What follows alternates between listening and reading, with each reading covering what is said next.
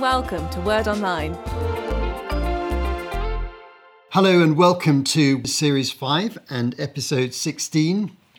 We're looking at a remarkable story here, the raising of a dead girl, and there's another miracle that takes place in the same narrative as well, the healing of a sick woman. This is one of the remarkable resurrection stories of Jesus, the miracles of raising people from the dead. There are 3 recounted in the Gospels, and this is the second one. We're going to be studying this from Mark's account in Mark chapter 5, verses 21 to 43. Mark's is the fullest account, but there's a parallel account in Luke chapter 8 and in Matthew chapter 9. Now, the context is that we're in Series 5, the second tour of Galilee in Jesus' ministry. An awful lot of things have already happened, and you'll see them in the earlier episodes of Series 5. Lots of miracles, lots of remarkable conversations, a major confrontation with the Pharisees where they denounced him as a false Messiah operating under demonic power.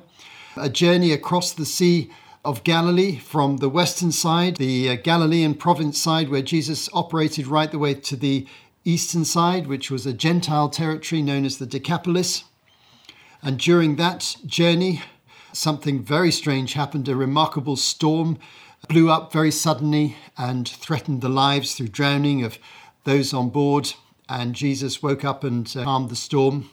And then, as soon as he arrived on the eastern side of the Sea of Galilee, he encountered 2 men who were heavily influenced by demonic forces, suffering intensely, and he remarkably set them free. But it caused a big social incident over there because the demonic forces were given permission to go into some pigs that ran off the cliff into the Sea of Galilee. So the local people asked Jesus to leave simply because they were really afraid of what his power might bring to their community. So we catch up the story as Jesus is returning back across the Sea of Galilee. You'll remember from earlier episodes that Jesus frequently took to a boat to go from one place to another around the Sea of Galilee, and sometimes he went right across from one side to the other, as has happened in this particular incident. Now, when he left Galilee on the western side, the Jewish side, the province of Galilee, to go over to the Gentile territory, he left a large crowd. People had been following him. They'd been enraptured by his teaching in parables, as recorded in Matthew 13, parables about the growth of the kingdom. They'd been amazed about all the other things that he was doing at the time, other miracles and other teachings. So when he came back, people seemed to be ready for him, and a crowd gathered very quickly. This isn't the first time that has happened. So wherever Jesus went, the crowds tend to anticipate his movements and try and catch up with him. And whenever he went in a boat, it seems clear from the narrative that people were watching from the lakeside and trying to anticipate when he would return or where he would go. And it seems to be that this is what had happened in this case. But as this story unfolds, it's not so much about the crowds as about 2 individual people who approach Jesus in desperation and great need. And this is the story that we're going to take up today.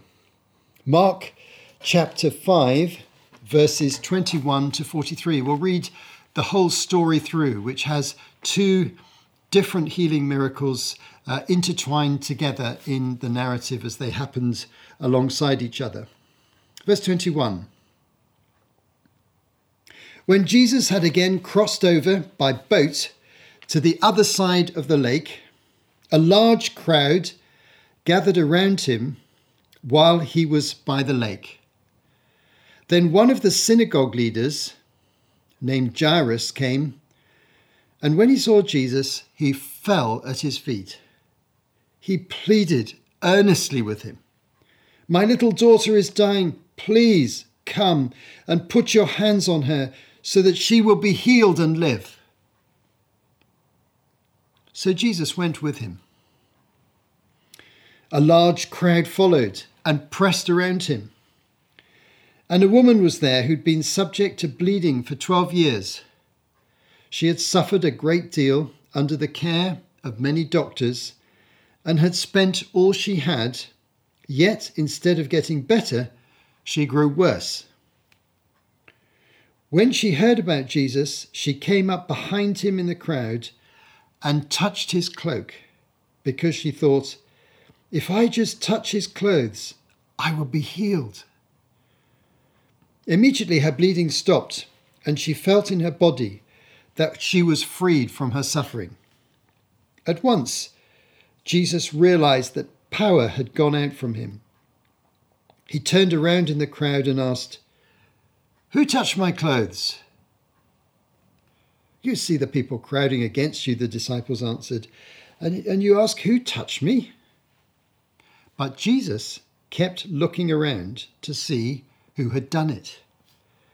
Then the woman, knowing what had happened to her, came and fell at his feet, trembling with fear. She told him the whole truth. He said to her, "Daughter, your faith has healed you. Go in peace and be freed from your suffering." While Jesus was still speaking, some people came from the house of Jairus, the synagogue leader. "Your daughter is dead," they said. "Why bother the teacher anymore?" Overhearing what they said, Jesus told him, "Don't be afraid, just believe." He did not let anyone follow him except Peter, James, and John, the brother of James. When they came to the home of the synagogue leader, Jesus saw a commotion with people crying and wailing loudly. He went in and said to them, "Why all this commotion and wailing? The child is not dead, but asleep." But they laughed at him.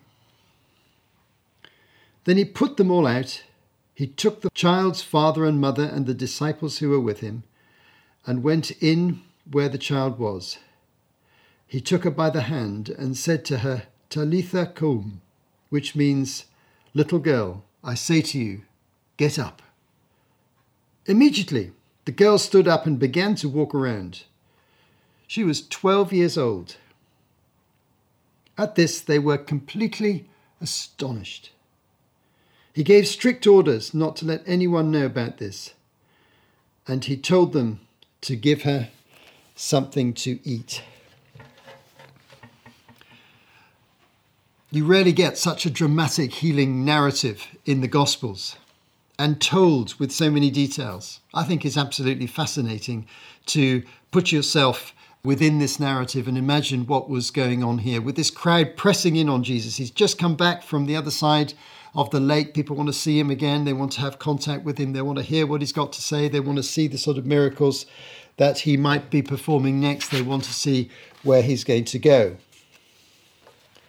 And yet, in that crowd was a very desperate man.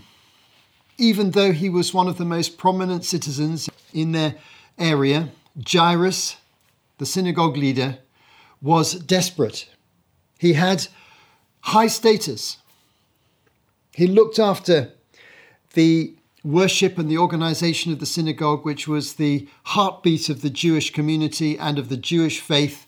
And the synagogues were the place of worship in every single community. But this respected and respectable man came and, not considering his dignity or his position, he simply fell at Jesus' feet. He fell down, he knelt, and he pleaded earnestly with Jesus, saying, "My little daughter is dying. Please come and put your hands on her so that she will be healed and live." A critically ill daughter, aged about 12 years old, was lying in a bed in his home close by. And so Jesus goes with Jairus and he heads to the house. But meanwhile, and this is the interest of the story, something completely different happens that's completely unrelated. That's what happens in life, isn't it? Unrelated things come together in the circumstances of life. And this is certainly true here. The second character is someone completely different from Jairus. A woman who is far from being in the center of the community. She's on the very periphery because she has a medical condition, this woman, That means that the law of Moses prohibits her having normal social interaction with other people in terms of human touch. She's suffering from persistent bleeding. And this woman is determined that if she can just touch Jesus, she doesn't want to speak to him, she doesn't want to identify herself, she doesn't want to be shamed in any way, she doesn't want to cause any fuss. She just has enough faith to believe that if she reached out and touches Jesus' cloak, that power will come from him to her. Now, her condition of having persistent bleeding was one that caused her to be socially excluded because you weren't allowed to touch such a person according to the law of Moses. So she's in a very vulnerable position. And then a remarkable thing happens. She touches him, his cloak. She feels her body changing inside her. She feels as though she's been healed. But Jesus stops and he asks his disciples, "Who touched me?" Which they thought was a ridiculous question because the crowd was literally pressing in. And you know what it's like to be in the middle of a crowd. People are touching you all the time. They're being forced to touch you because of the pressure of people. But he said, no, someone's touched me, and power. He felt his power for healing going to someone. And the woman realized that she was going to be identified, came, fell at his feet, and told the truth. But he said these wonderful words, "Daughter, your faith has healed you. Go in peace and be freed from your suffering." So that's a wonderful story in itself. But we still have the main story going on. And things get worse before they get better, because a group of people come from Jairus' house to say that not only is she critically sick, but she's actually breathed her last breath. She's just died a very short time ago, a matter of minutes, no doubt, that she had actually died. And Jesus presses on to the house, reassuring Jairus. And as the story unfolds, we see that he takes some of his disciples, Peter, James, and John, the inner circle of his disciples, and the mother and father into her room and speaks to her, "Little girl, I say to you, get up." And immediately she recovers and she is restored to life. Such a remarkable story. Now, what I want to do with this story is to focus a little bit more specifically on the two main characters, on Jairus and on the woman who was suffering from a condition of bleeding. Jewish society tended to be quite hierarchical. People loved their positions of respect and status. Maybe that's true in most societies. Maybe it's true in your society. But it was certainly very true in Jewish society.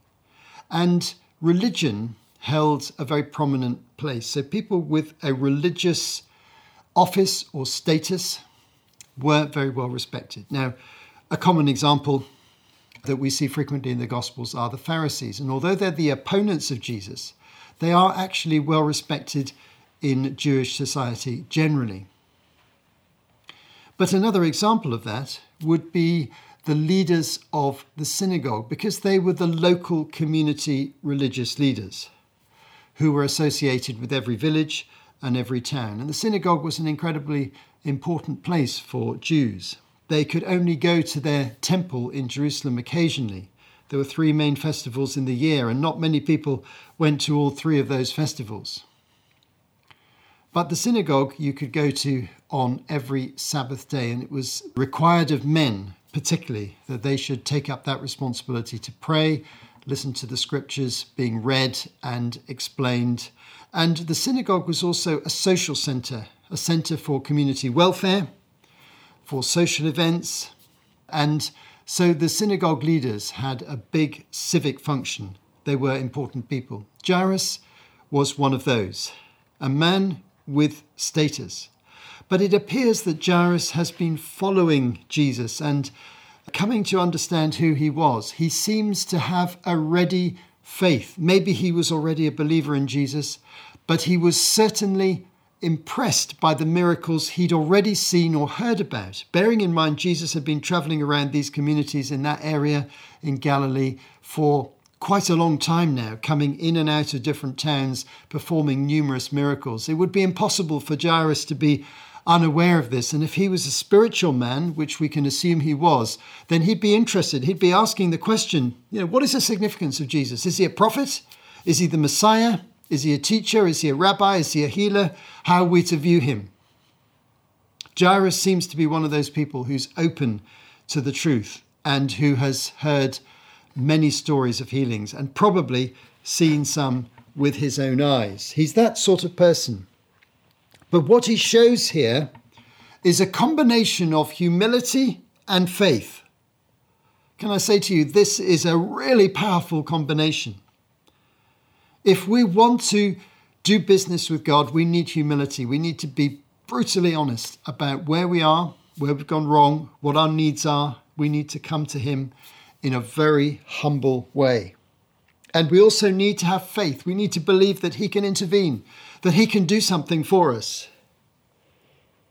And Jairus undoubtedly had humility and faith. He was willing to humble himself before a disorganized crowd as one of the main civic leaders and religious leaders to fall down at the feet of the rabbi and healer Jesus and plead with him for his daughter. I think he's an outstanding character, an example to us. But the same thing can be said about the woman. Now, in those days, if you had this condition of an ongoing bleeding as a woman, there were very few options. In medical terms, no one knew how to cure such a condition. It says here she'd spent her money on doctors, all her money, but she was getting worse rather than better. What a depressing situation to be in. You're poorer for your condition and your condition's getting worse. But she suffered even more than that from the fact that the Jewish law specifically had regulations concerning this type of condition. Let me read to you the key verse here, which undoubtedly she would be very well aware of. Leviticus 15:25. When a woman has a discharge of blood for many days at a time other than her monthly period, or has a discharge that continues beyond her period, she will be unclean as long as she has the discharge, just as in the days of her period. Now, this condition of ritual uncleanness, was an important part of the Mosaic law and common to many religions at the time.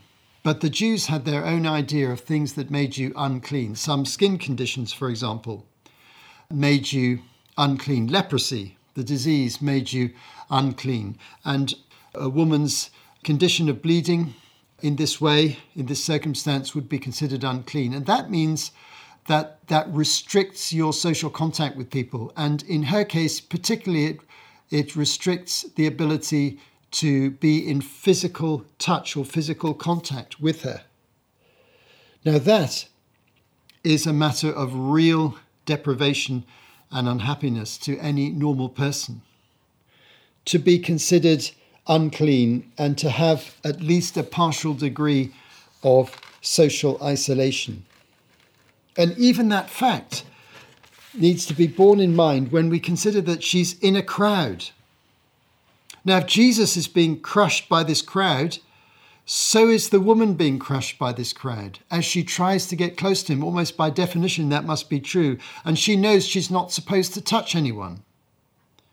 She's supposed to stay away from direct physical contact with people in any social situation, whether at home or whether in public.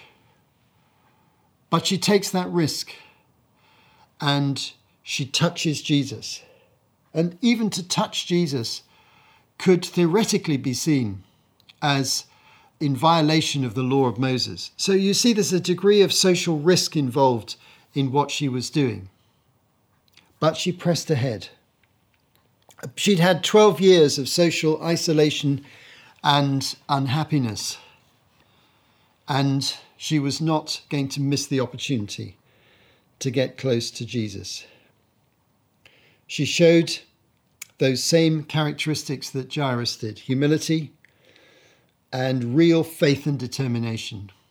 And Jesus responded very wonderfully to her and promised that she would be freed from her suffering. Two main characters that have the qualities of humility and faith clearly within them, qualities that we do well to try and have within our own characters as we approach God. Some reflections now as we draw to a conclusion in this episode. These are two very remarkable stories, aren't they? Two very remarkable miracles. There's a social contrast here which I find very interesting. This well-respected senior member of the society and this woman who's socially restricted and isolated and ritually unclean because of her medical condition. There's a real contrast. But both rich and poor, high and low in society, both need Christ. That's true in your society and in mine. The wealthy person and the homeless man on the street, they equally need Jesus Christ.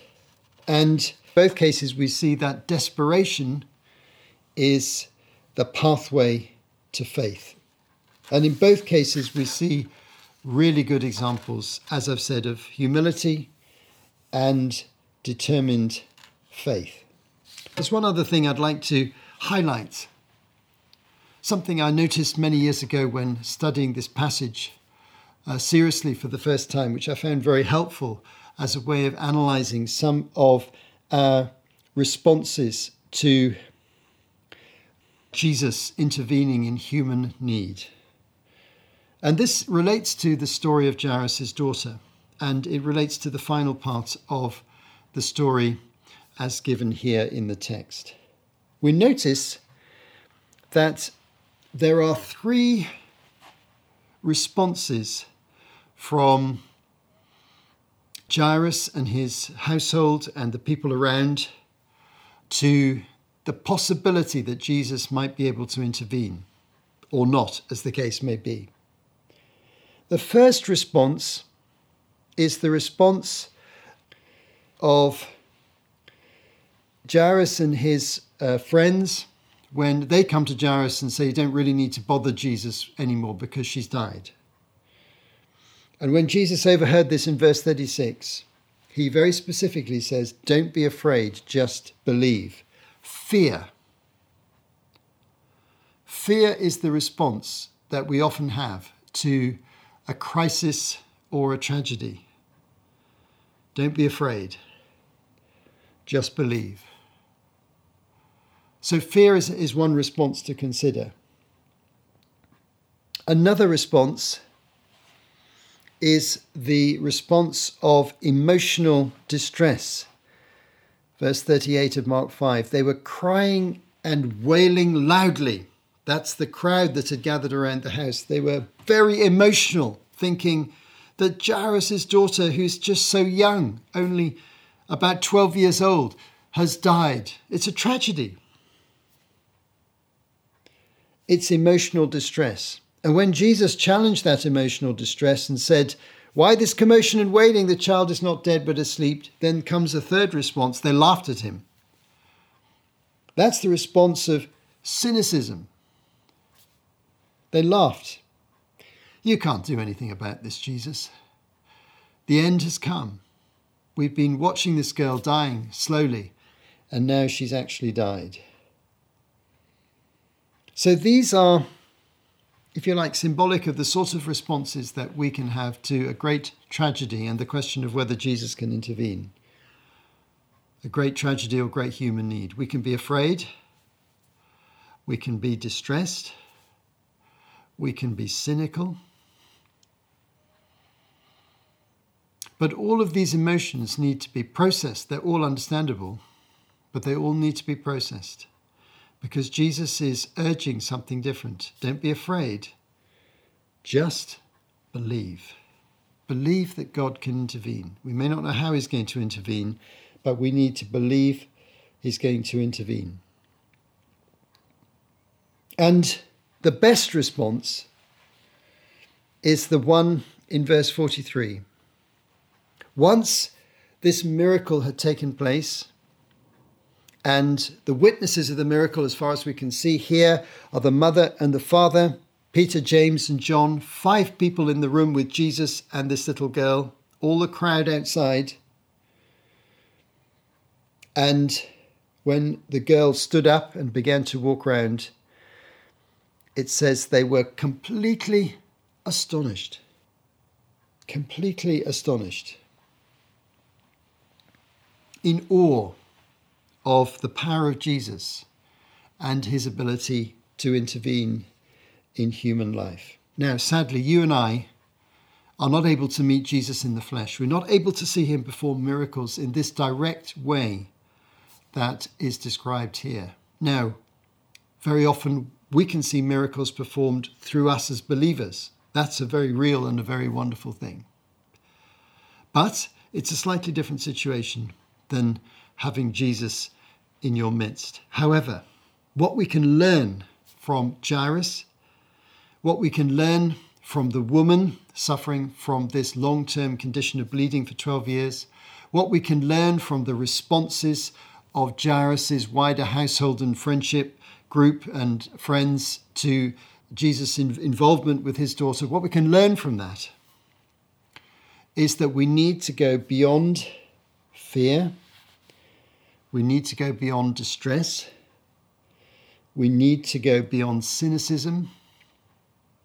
And we need, in the best way that we know how, to trust God when we are faced with difficult situations, with serious illnesses, with major troubles and traumas in life. It's those who trust him who are rewarded. Jairus' daughter would probably never have been healed if he had not made the effort to come and draw Jesus' attention to her desperate condition. The woman with bleeding would probably never have been healed unless she had made the decision that day when she heard that Jesus was back in the area, that she was going to get up from her home, get into the crowd, push through the crowd, try and reach the place where Jesus was, and try, in her own mind, just to touch his cloak in the hope and belief that his healing power would come to her. She overcame fear. She overcame distress. She overcame any cynicism she may have had. And she wholly trusted herself to Jesus. That's what Jairus did too. And we can do that in our own lives. But often we have to overcome fear, which paralyzes us, overcome emotional distress, which overwhelms us, and overcome cynicism, which causes us to step back from really engaging with God. So I'd encourage you to take the lessons of this story to heart, apply them appropriately in your own life, and find God's blessing as you follow Jesus' advice to the friends of Jairus and Jairus himself. Don't be afraid. Just believe. Trust in God. You may not know what he's going to do, but you can actively trust him, actively ask him to intervene, and you never know what might happen in that circumstance that you're facing in your life right now. This word is for you today, to stimulate you to have active faith and trust in the living God. Thank you for listening. You have been listening to Martin Charlesworth for Word Online. To find out more, visit wordonline.org.